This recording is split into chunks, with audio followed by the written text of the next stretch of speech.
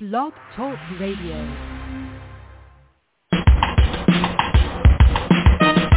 Let's get lost in a better place. Pick up a book, travel through time and space. So much to learn, so much to see. A chance to escape reality. Open your mind and your heart. Gain new knowledge, get a fresh new start. MJ Network will bring you there. So let's talk about it. We're live and on the air.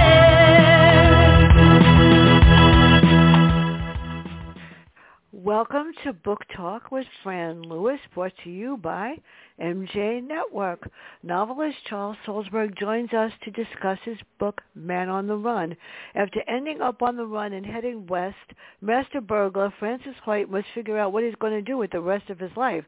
That's when he meets a young true crime podcaster who happens to be doing a series on him, and a mysterious attorney who makes Hoyt an offer he can't refuse. Find out more about Men on the Run by Charles Salzberg on this episode of Book Talk with Fran Lewis. Good morning, and how are you, and welcome to my show. Thanks, Fran. Good morning to you, and thanks again for having me. I love your show. I love doing your show. I'm so glad, and I love having you, and I love having you on my panels. So, Francis Hoyt, I love this guy. And Dakota, the new character that you created, I like her too. She's, he met his match. How did you create the first interaction that starts the plot? And why didn't she know who he was?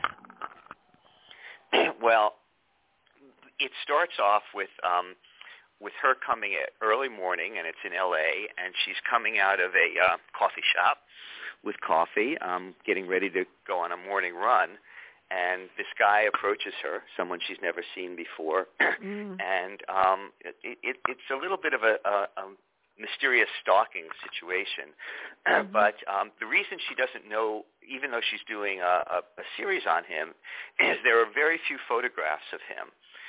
He's only been arrested once, and they have a mugshot of him, but that was like 15 years before this takes place. So she has no idea who he is, and he knows who she is because he finds out that she's doing this series on her for her podcast. And so that's how I got, and that was the first image I got of the book. Once I decided to have another character who was a true crime podcaster, this image of him stalking her for whatever reason just popped into my head, and that's the first chapter. Well, how did she learn that he was a dangerous man, and who does he compare him to? I mean, how did she find out just how dangerous Francis Hoyt is? But you got to love him. Sorry. Oh, well, the reason is that a little bit about her history. She's in her probably mid-30s, and she was a journalism student at Newhouse, which is where I actually taught. And she got a job on a Albany newspaper. And as with a lot of young journalists who start out, they put them on the, I'm not going to say the worst, but the toughest beat. And so she was put on the crime beat. And she found that she really liked it. She liked, covering crimes and covering criminals. And so she got into that world. And eventually she works her way up, and she gets a job at the San Francisco newspaper, where, again, she's assigned to the crime beat. But as with all newspapers now, a lot of them are going out of business or downsizing or going mostly online, and she is fired or laid off with a bunch of others. And the only thing she really knows how to do is to report, to write. And she realizes that one of the things she can do and hopefully make some money at it is start a true crime podcast, which are just starting to become extremely popular. And so that's why she knows about him, because she's immersed in the world of crime for years. and he's quite legendary because of his ability as a burglar. And he's a really good burglar from Second Story, man. We know that. Yes, he's a very good burglar. So an interview with him would really boost her career, right? Exactly. Would really send her flying. So why the analogy to fishing? I thought that was really cool. Well, it's because you throw your, a friend of mine, a good friend of mine, a fellow writer, Roy Hoffman, his father was a lawyer, and and he was in his, he lived to about 95, and I met him when he was in his 80s, and he was one of these Southern lawyers who always had these great sayings, and Roy and I were young journalists and struggling to make it, and his father once said to us, you can't catch a fish unless you throw your line in the water, which was meaning, go out and try. And so I never forgot that little saying, and that analogy to fishing is you go, you throw your line in the water, you bait the hook the best you can, and you'd hope that a fish comes around and bites and that you can catch the fish. That is so cool. I was never allowed to go fishing. I always wanted to go. I hated fishing. I've got a funny story for you, Fran. Years ago, when I was a nonfiction, a journalist, I was doing a lot of nonfiction books. And my agent approached me and said, would you like to do a book with this guy? His name is Charlie Moore, and he's known as the Mad Fisherman. He's based up in Boston. And I said, well, I don't know anything about fishing. He said, well, why don't you meet him? So I met him, and he liked me, and he asked me to do the book with him. And I said, I'll do it on the only way I'll do it is if I don't have to go fishing with you, and I don't have to touch a live fish. And I didn't. So I did the whole book with him. It's called The Mad Fisherman. And knowing nothing about it, the first thing I asked him, I remember, he had this TV show where he would take someone, usually a famous athlete, out fishing with him, and they would have a contest to see who caught the most fish. So I said to him, I don't know anything about fishing. They would catch the fish, and then they would throw it back. It was all about the sport of catching it. So I said to him, Charlie, how do I know you're not catching the same fish over and over again? You keep putting it, back in the water. He said, you don't. So, so it was a fun book for me to do. I did not have to touch a live fish, and I did not go fishing with him, which I would find very boring. But I know people who just swear by it, Fran. They just love going out there. I have a student, a man in his, now he's, I think in his early 80s, and he still fishes. And there's something, I think it's something very relaxing about getting out there by yourself. And one of my good writer friends, Matt Goldman, is a fisherman too. He goes out and does fly fishing, I think. So there may be something to it, but it's not for me. It's much too sedentary for me. No, it's not for me either. I won't tell you what I was asked to hunt, seriously. My nephew likes frogs and snakes. And for a true story, real fast, he went and he accidentally washed his frog with water and ivory snow, and this frog died. And I had to go in the woods and get him with him to get another one. So getting the frog and picking up the frog was okay, but getting skunk was no fun.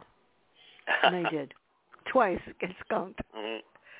And I said, next time, Jason, take somebody else. And he still goes in and gets frogs. So why true crime, and how does she create a podcast? How does she gather information? Because she's really good. Well, I knew nothing about podcasting till the pandemic. And I got hooked on these podcasts, most of them true crime, not all of them.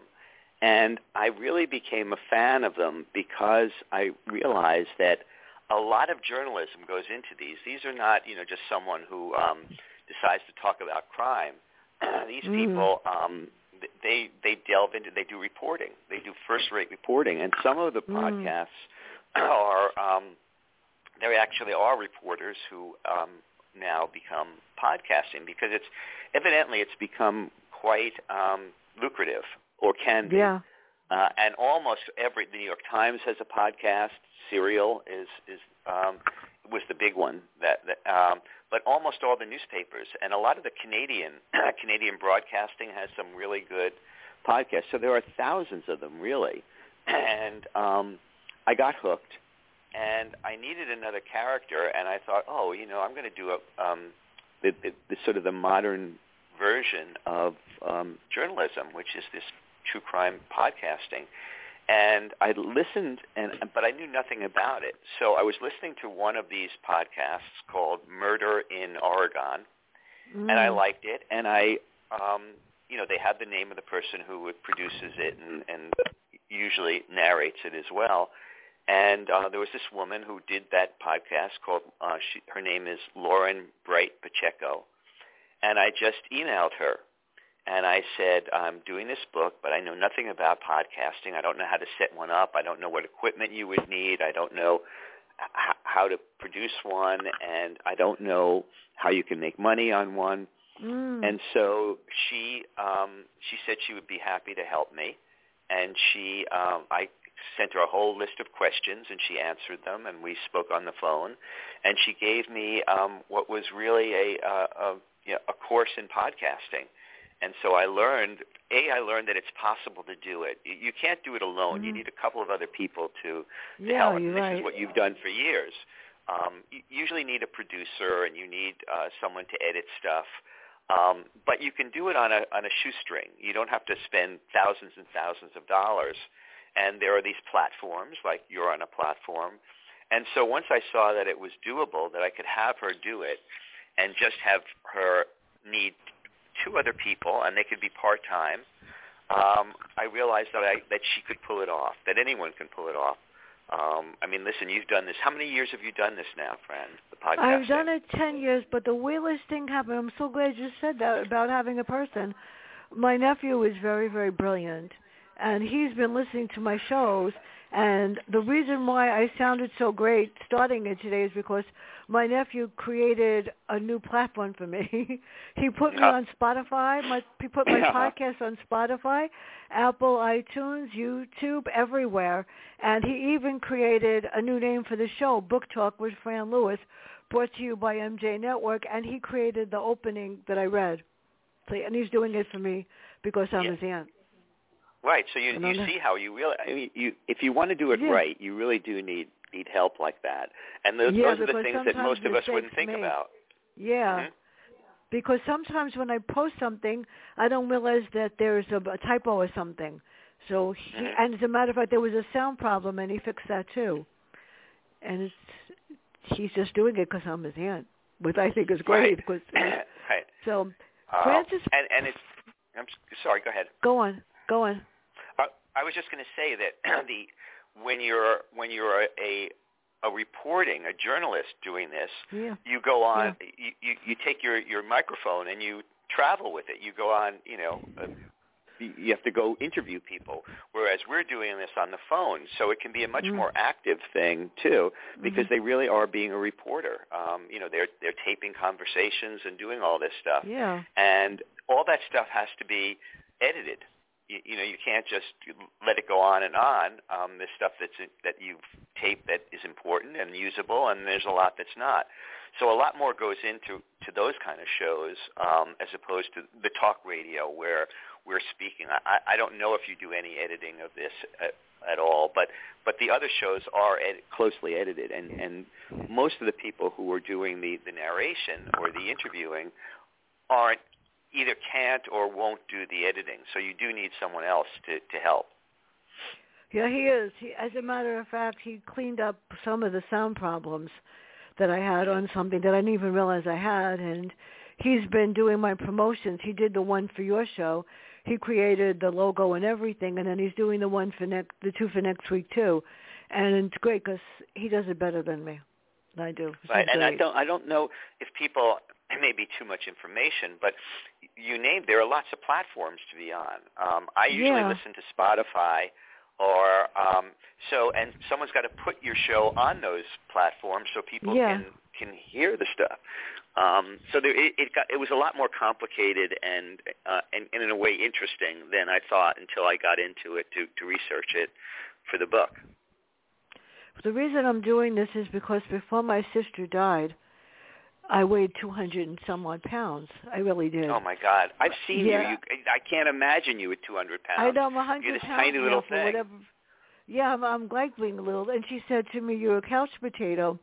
I said, "You're going to be sorry that you said that." She said, "Well, why don't you write a book?" So I did. I wrote a book about growing up with her in the South Bronx, and then April Robbins, who was in charge of Red River Radio, asked me to read a chapter of my book. And after that, I decided to go on my own after doing a few other things. So, yeah, you just never know. Now, Francis, who I love, is a master burglar, but how did stealing a simple truck start the whole crime scene off? And what did he realize about himself? Well, in this book, and I do it in a little of the other book too, is I like, people don't just sprout up as an adult and are who they are. They have a past that shapes them. And so sometimes you don't, as a writer, you don't need to have the past in the actual book, but as a writer, you have to know his past. And I imagined him as growing up with an abusive father, a drunk, who beat him and beat his mother, and he has a sister. And so he's shaped by that, and he's not that good in school. He's smart, but he doesn't like school, and so he plays hooky, and he starts to steal things because stealing things gives him a power, kind of like a superpower. And he realizes that he feels more alive after he's stolen something, and he's good at it. And what you're alluding to is kind of his freedom day is one day I forget how, maybe he's 14 or 15. He doesn't have a license, so he's too young to have a license. And he steals his father's pickup truck, and he joyrides with it, and then he purposely, as an act of aggression, drives the truck into a ditch so that it's, kind of not totally destroyed, but it can't be used by the father. And that's his way of getting back at the father for all those years of abuse. And it really frees him a little bit to go on the path that he goes on, which is to be the best. He's, a lot of people like that, Fran, as you know, have inferiority complexes, and so they have to prove themselves all the time that they're the best. And that's what drives, that's what drives Francis Hoyt, is this sense that deep down he doesn't feel as good as everyone else, so he has to prove it all the time, that he's better. So it is that, you're right, that's a big deal for him to do that, to steal that truck and then destroy it. I actually clapped my hands when he destroyed it.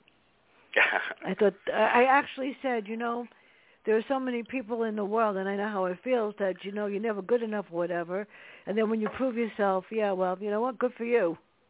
So how did you create the scenes with the fences?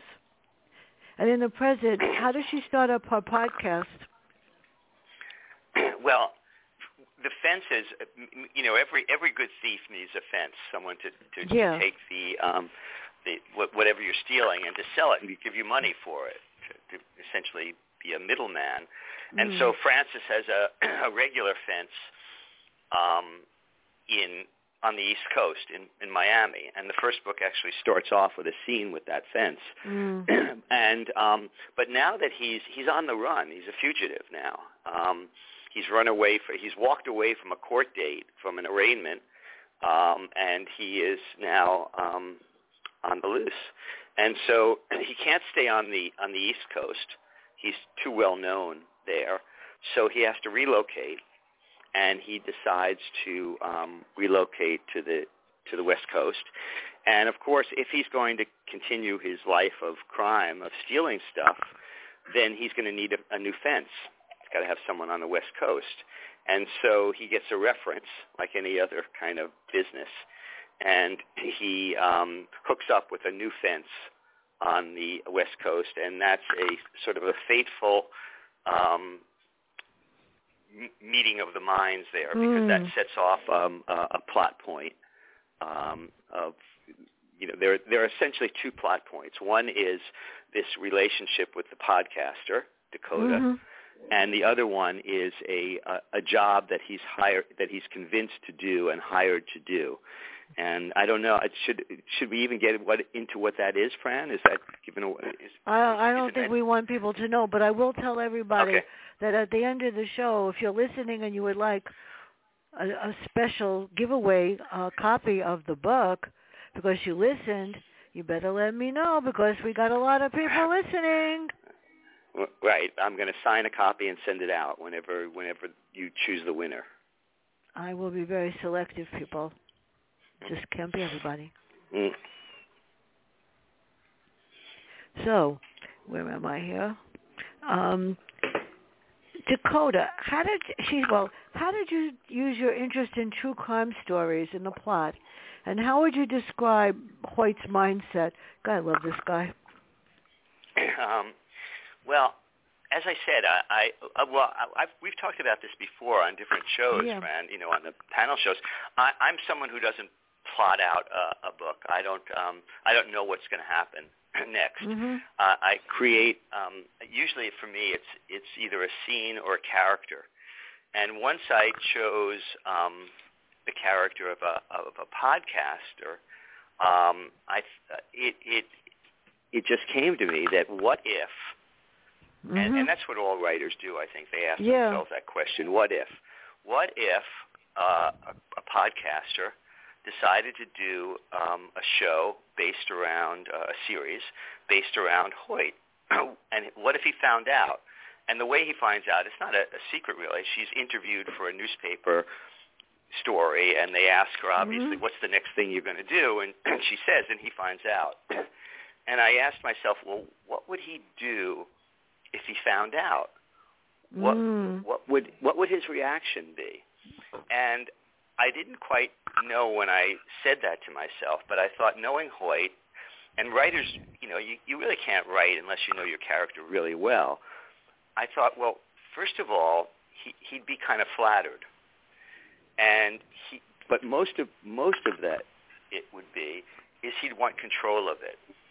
He would want it. He would want it to come out the way he wanted it to come out, and he would want it to present him in the way that he wanted it presented. So he would probably try to find this podcaster and in some way hope to influence her. But that's never stated in the book. You're not sure why he's doing what he's doing. Yeah, no. And she's not sure why he's doing what he's doing. So here you have two people. One, he wants to control the situation. And two, as you said, very rightly earlier, if she could get him on the show, if she could get an interview with him, it would send it, through the roof, because no one really knows where he is and no one can find him. So you have these two characters who want and need each other for certain reasons, but they're on different paths. They want different things. And that's sort of what you want as a novelist or a short story writer, is you want characters who are roadblocks for each other. And this happens all the time in real life, is, I want something, you want something, and maybe we come to a compromise or maybe we don't. But so that's essentially what the situation is. And then more than halfway through the book, I bring in another character who was in Second Story Man as part of this sort of triangle of all these three people. They each want something from the other, and that causes friction, and that causes conflict, and that's what you want in any story, is conflict. Well, I took out the question as to what kind of job it was and who was going to whatever, because that would give it away. Because how does he plan for a job? Because I don't want that. But the person that is Charlie Floyd, right? You brought him back? Is that the one? Yes. I like Charlie Floyd. Yeah. So why do all the characters, all the characters insist on rules, but Francis Hoyt says it's my rules. That's it. Well, deep down, all these characters have something in common, and that is that they're all ambitious, and that's not necessarily a bad thing. And they all want something badly, and they're willing to go maybe the extra mile to get that. And so I thought, well, if I put three characters like that, Charlie Floyd is obsessed with catching Hoyt. That's, in the earlier book he's tried. So we know what he wants. Dakota, wants to be a successful podcaster. She wants to make a living at it. She's a really good reporter, and so she wants to get the story. And Hoyt, you're never quite sure what he wants, but he wants control over whatever it is. And that's part of the mystery of the book is why is he doing this? What's in it for him? And it may be just that he likes toying around with people, and he likes to control them because he's a control freak. But to a certain extent, they all have that same thing, and it's not necessarily bad. It's how you use it, So she's ambitious, but she's also really good at what she does. But then the question becomes, how far will she go to get what she wants? We know how far Hoyt will go. There's no limit to what he will do to get what he wants. We're not so sure what the limits are on Charlie Floyd, how far he will go. So when you've got three characters like that, and you just put them in the stew, and then you just see what happens to them. And you're right. I don't want to give too much away, but I will give remember, he's someone who has to perform. So he's looking for something to do, and he's mastered breaking into houses. So he's approached by a kind of a shady, mysterious lawyer who wants to hire him to do a job. And I won't say what the job is. Yeah, that's why I raised the question. I don't want to have a spoiler here. Right. But the job, and when someone reads it, they'll find out, and is based on a true situation. I didn't make that up. It actually happened in another time and another place. But he's hired to do this job, which is a challenge for him, and that's what he needs. And, of course, things don't go always the way he wants them to go, because the more I'm sure you've seen this with people, Fran. You know enough people. The more you try to control something, the more out of control it gets. Yes. Because there are certain things you can't control. And so controlling people are often frustrated people because they will find that they can't control everything. No one can. Tell that to a few people I know. I won't say who. People we all know. And I know someone who had a father, and this is probably not that unusual, wealthy father, who tried to control his kids by you're in the will, you're out of the will, you're in the will, you're out of the will. And it doesn't work. It can work for a while, but it doesn't work. You can't control people like that. So anyway, so that's the situation. When you get people who need to control things and they can't, you've got drama, and that's what you want as a novelist or as a screenwriter or anything. Is you want drama. Well, between Hoyt and Dakota, Hoyt is afraid of getting caught. Dakota allows him much latitude, but she's playing him. He's got OCD for sure, and he claims he's dyslexic and has a photographic memory. I have a photographic memory, but thank God I'm not dyslexic. So how does he use all three to his advantage?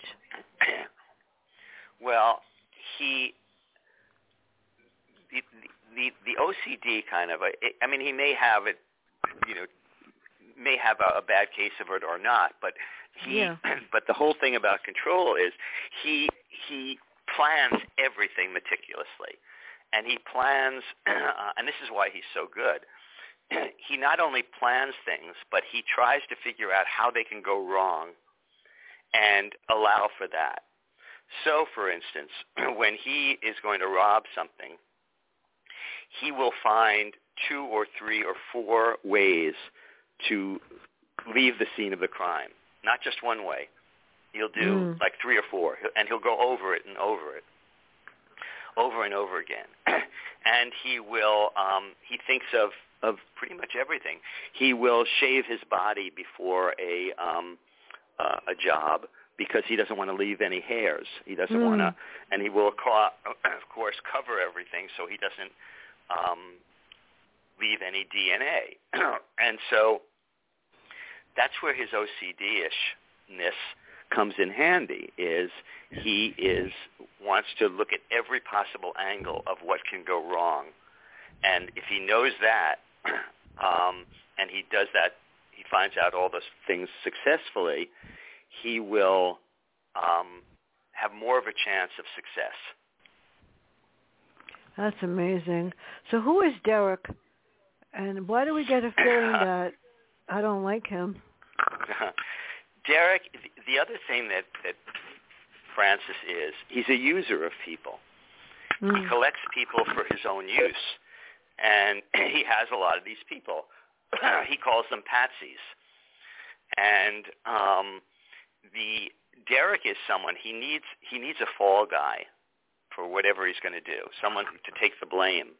Yeah. So he's a really good judge of character, and he can spot people's weaknesses from a mile away. And so he trolls clubs looking for the right kind of person that, and you're not even sure as the reader why he needs this person, but he knows. And so he finds this guy, Derek, who is someone he can manipulate and use as a patsy. And it's funny, when I was writing it, I kept thinking, I'm sort of like a lot of people. I know Dick Belsky is. We're sort of fascinated by the Kennedy assassination. And Dick even wrote a book using that. And Dick and I were down in Dallas a few years ago for BoucherCon, and we went to the Texas Book Depository, which is now kind of a museum. But one of the claims was that Lee Harvey Oswald was a patsy. In other words, he was set up to take the fall for the Kennedy assassination. That's one of the theories.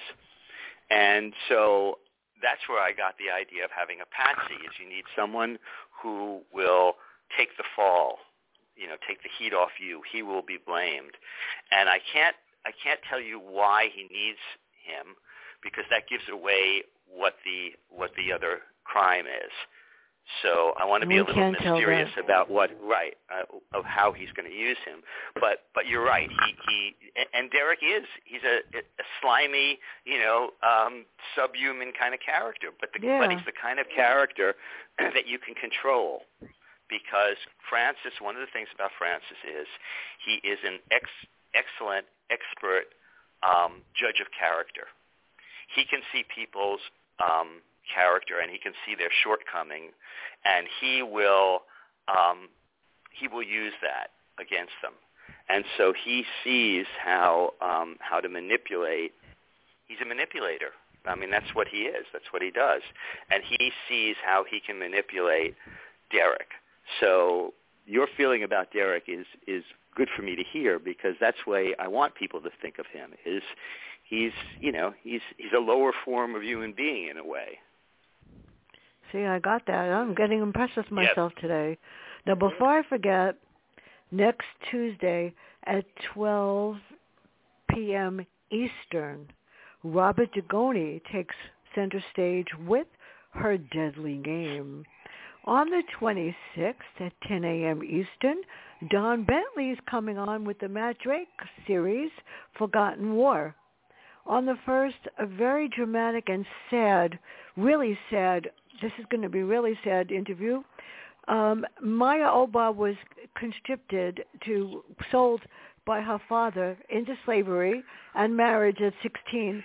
And what she went through, I wouldn't wish on anyone, and she's going to tell her story. On the 3rd, somebody that you know and love, Patrick Moore, will be here with 27 Days. And on the 8th, the author of Liquid Shades of Blue. On the 16th, Alan Zandrensky. On the 17th, David Putnam. On the 18th, FBI agent Mark Boughton. And then 22nd, D.P. Lyle with Cultured. And that's just some of May. The reason I didn't announce all of them is because some of the books didn't come. So, Charlie Floyd, he's trying to get Dakota on his side. So what does he tell her about Hoyt, and why does he want to handle cold cases, Charlie? Got to watch out for this guy, people. Well, Charlie is, he's a now retired Connecticut state investigator. Yeah. And he teamed up with, in the earlier book, he teamed up with a Miami detective, a cop, Cuban-American named Manny Perez, and they team up to try to get, to catch Floyd, to catch Hoyt. And so he is, the way he gets into this story is that, remember, she's doing this series about Hoyt, and so she's going to interview various people, and one of the people she wants to interview is Charlie Floyd because she knows his relationship to Hoyt. And Floyd lives in Connecticut, and he's retired, and he's kind of bored, actually. You know, it's golfing and stuff like that. He's divorced, and he's kind of at he's a little bored, and so he says yes to an interview with Dakota, and she and her friend, who is her producer, Mark, travel out to Connecticut, first New York and then Connecticut, to interview Charlie Floyd. And she does not tell him that she has she's met Hoyt several times, and that she's sort of doing this little dance with him back and forth about being on the show. But he's a really smart guy, and he starts to suspect that she knows something about what Hoyt is doing now and where Hoyt is. And I don't want to say more than that, but that's the relation. No. That's how Charlie Floyd comes into the story. And it doesn't come in till about 2/3 of the way through the book. But that's how he becomes part of this strange triangle. Well, Hoyt does something that really surprises her, and that changes everything. And then Charlie comes into it. So she realizes something that Hoyt did, and she's not happy, is she? Right. Yes, I know exactly what you're talking about, because this has to do with one of the ways that you can control people, or try to, is to keep them off balance. Is to never let them know exactly what you're doing, why you're doing it, and to throw you off. And so he does something while Dakota is gone that he does just to throw her off, and he does something that he's good at. But it's not totally out of character, because one of the, years and years ago, I was home alone. I was living alone, and I was in an apartment in a really good neighborhood. And I was home in the afternoon. Well, I was home most of the day because I was a freelance writer. And I had a cold, and I was taking a nap. And I used to go downstairs. It was a walk-up. I'd walk downstairs and get the mail. And so it was a really safe neighborhood, so I didn't double-lock my door. And I'm there, I'm sort of napping, and I hear something, and I wake up, and there's a burglar in the apartment. And he actually tied me up, and he looked around and, took stuff, and then he left. And I was fine while he was there, but once he left, I really had a tough time, because it's a sense of violation. And that's the thing that I learned from that situation is there's someone in your apartment, in your house or whatever, that hasn't been invited, that's going through your things, that that no one else does. I mean, you have friends over, they don't go through your closet looking for stuff, seeing how. As a matter of fact, he said to me, "What you got a lot of books here?" And I said, "Oh, I'm a writer." And he said, "Oh, I like writers. This is while I'm lying there tied up." But anyway, I got this sense of violation, and it's probably a small version of what a woman feels like when she's raped. I mean, there's this violent thing, but it's also this violation. Someone is doing something to you, or even grabbed or something like that. It's a violation, and so he knows this. And so, in some instances, he will break into places and not even take anything, move things around, drop things. He does it just to let you know that someone is in your space that's not supposed to be there, and is in a way violating you. And Hoyt knows this. He knows how to get to people. And so I'm not going to say what he does to her, but it's kind of what you're talking about. It's a tactic, and it does change the relationship between them, and the balance of power between them too. It's scary. I lived on the top floor of a building in the Bronx when I grew up, and I have to tell you, there were people that I was on the top floor on the terrace, and somebody was on the terrace trying to break in, and I called the police. We were lucky. It's a horrifying feeling, isn't it? Yeah, it's scary, and it happened a lot in that building, which is why I moved. So tell us about Mark and how you created the final scenes. Well, Mark is someone that she meets. He's a writer, a novelist, and she meets him at in a bookstore, and she befriends him, and they don't date, but they become best friends. And when she needs help, she goes to Mark, who is working on a book, but he has plenty of time, and so he becomes her producer. And so it's a friendship and a working relationship.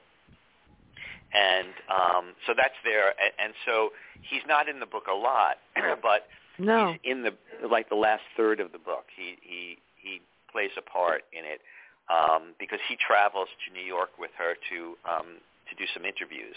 And he actually, as a producer, also when she's going up to Connecticut to interview Charlie Floyd, he goes out to New Jersey to interview some other people who've had a relationship in some way with Hoyt. So he's kind of her researcher and producer and probably best friend. And there's a hint of maybe sparks between them at some point, maybe in the future, maybe in the past, but they're really just best friends now. And so the last one of the things that I like to do is I like to write about places that I don't know really well or haven't been, and so part of this takes place in L.A. A good part, most of it takes place in L.A. And I'm familiar with L.A., but not as much as I have friends there who have lived there for years, and so in this particular case. I needed to have certain settings, certain places. And so I would call up a friend and I'd say, look, if I wanted to abandon a car, where would I abandon a car? Or if I wanted to do this or that. And then the last part of the book takes place in Santa Barbara. And I've been to Santa Barbara once, but I don't know it well. But I needed a setting, and so you go to Google, and I found a park near the water, and you could with Google Earth you can see exactly what it looks like, where things are, and so the last part of the book, the last scenes in the book, take place in a place that I was never there. I was never really there, but I researched it. I'll tell you, the scariest thing was we had a green car and a long time ago, and the police from the 52nd Precinct in the Bronx called me and said, did you know that your car was stolen? And no, I didn't. He says, why didn't you call us to find out where it is? It was in their neighborhood under a train station. It was really scary. And and they said they returned the car and we gave it away that same day. I wouldn't go back in it. It was like really weird. So what? You have to explain to people who don't live in New York, Fran, how that can happen in the sense that New Yorkers have cars, but they don't necessarily use them every day. Yeah, it's scary. You might not use a car for 4 days or even a week, unless you have to change the sides of the street to park it, as my father used to. So it's not so unusual that you wouldn't know that your car got stolen unless you were using it every day. It was in the middle of the night, and my husband was working in a company where we had to be there at 3:30, 4 o'clock in the morning. And he said, where's my car? I said, you're not going anywhere. I was like, holy God, you got to be kidding me. And we lived in a pretty safe neighborhood, but obviously a lot of people were complaining that cars were stolen. And they finally did figure out how it was happening, but the police didn't really care. So what lessons does she come away with, and why the ending? And is she done with him? I'm not going to give away the ending. No, don't. It's a surprise. Is she done with him? I don't know. I had no idea that I was going to. I don't call this a sequel to Second Story Man. I call it a continuation. And I thought I was never going to write another book with Hoyt in it. And I when I finished this one, I thought I'll never write another one. But the other night, someone said to me, my friend Tom Straw, he said, I know what the sequel to this one could be. So, and I knew what he was kind of talking about. I could see what it would be, but I didn't plan it, and I don't know if I'll ever do it. And the only reason I did this is I started to become a little, when I finished Canary in the Coal Mine, and I knew I was going to write another book, I didn't know what I was going to write, but I kept thinking about, I wonder what happens to Francis Hoyt after the end of Second Story Man.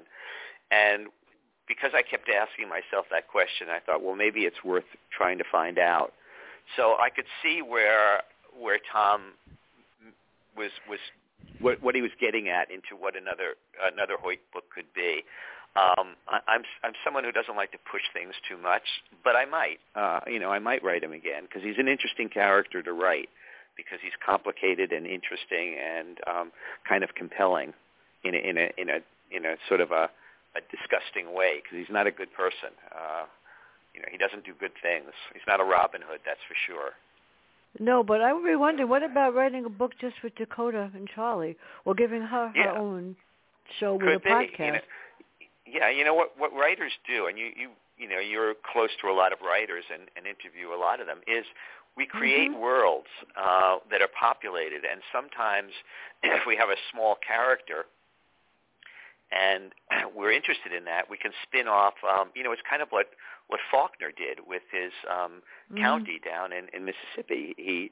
It's populated by a lot of people. So do you know a lot of authors who create a world and then spin off other books from with minor characters in that world, Fran? Yeah.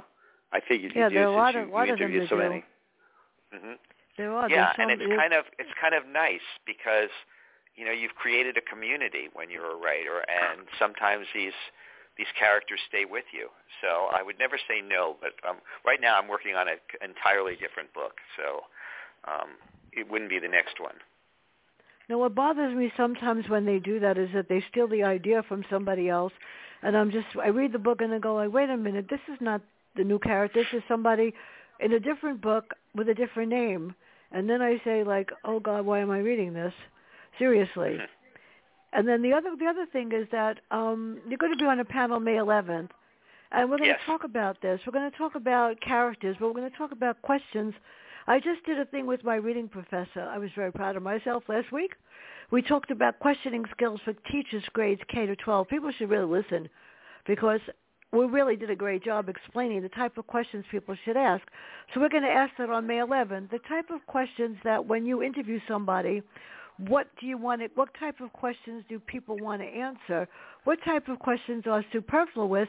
And what kind of questions let you know that the person actually read the book? Because I will never ask a person, why'd you write it? Because I don't care. I want to know deeper things. So that we're going to talk about that on May 11th. You and a whole bunch of other people. I have no idea how many people they're going to be. Well, you never know with me. So what's next? What's the next book that you're writing that I don't know about? Well, I like to write about things that interest me or perplex me or I want to find out more about. And so I've always been interested in ESP, the extrasensory perception. Nice. And so I thought, what if I had a character who had ESP or a form of it, but no one else knew it except one person. And he was a little afraid of it. He didn't like to use it. He was not ashamed of it, but a little afraid of it. And what if the one person in the world who knew that he had this ability needed his help? So the book that I'm writing now is about someone who has that ability, is frightened by it, has only told one person in the world, his best friend, that he has it. And one day his best friend comes to him and says, look, I know you've got this.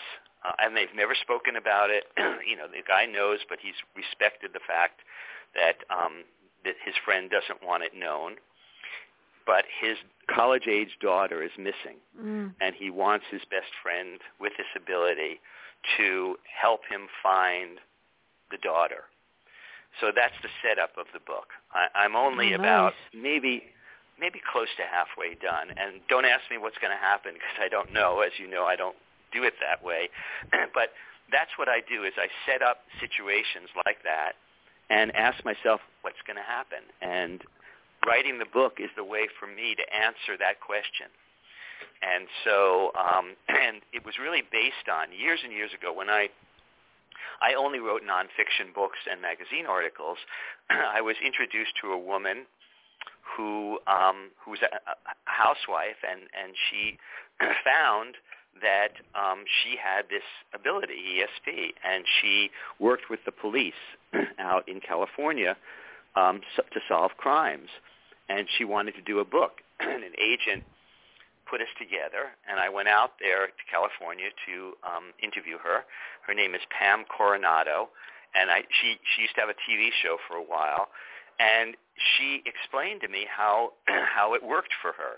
And I was always fascinated because, you can be a skeptic, or I'm a skeptic of everything, and yet I think anything is possible. That's right. And so talking to her, it was so logical how she did it, and she had success. I mean, there was, she had success with the cops, finding bodies and stuff like that. So I've always been interested in that, and that was the seed, and that was planted probably 15, 20 years ago, that I did that. So these things, and writers will tell you that, you never know when something that's planted years and years ago is going to pop up and interest you, and you're going to use it in a book. So that's the next thing I'm working on. And where can everybody get all of them?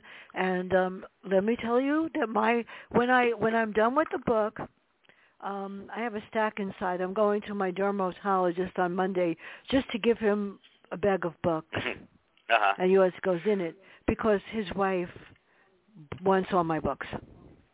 Good. I'm glad someone, recycling books is great.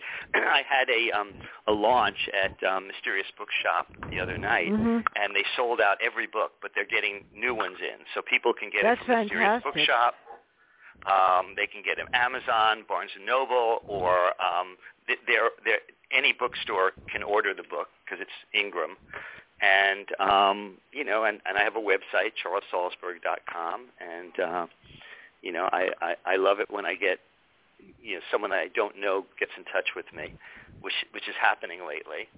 And so, if you want to find books, you really can. But I'm really glad that you recycle and that someone else gets to read these books. Yeah, it happened that my dermatologist about 3 or 4 months ago called me up for no reason.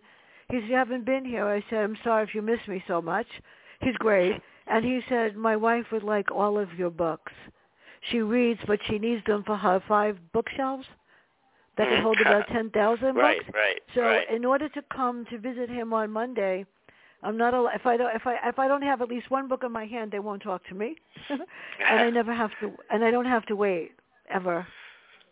Good for you. I was the judge of the Edgars once for the best novel, and I had, this is no exaggeration, almost 600 hardcover books here, and I've given away probably 400 of them so far. That is great. I wish I could give away a few copies of Accusations too, but I start my tour next Monday with Partners in Crime. And I'm going to be with you on the 11th. I look forward to that. That's right. And who knows what I'm going to think of next, because I never know what I'm going to do. And I'm very nervous because it's mostly reviews they're doing, and we'll hope they like it. But everyone, this has been fun. Charles, I'm waiting for Amazon to notify me, because I did give you your first 5 stars this morning at 4 o'clock. Thank you. Somebody's got to do it. Thank you so much. Thank you so much for having me on the show, Fran. And I'll speak to you in a couple of weeks. Anytime. It's so much fun. Everybody have a great day. This is Fran Lewis. This is Book Talk. And this book is Man on the Run, and you definitely want to get a copy. Have a great day, and bye. Thanks, Fran.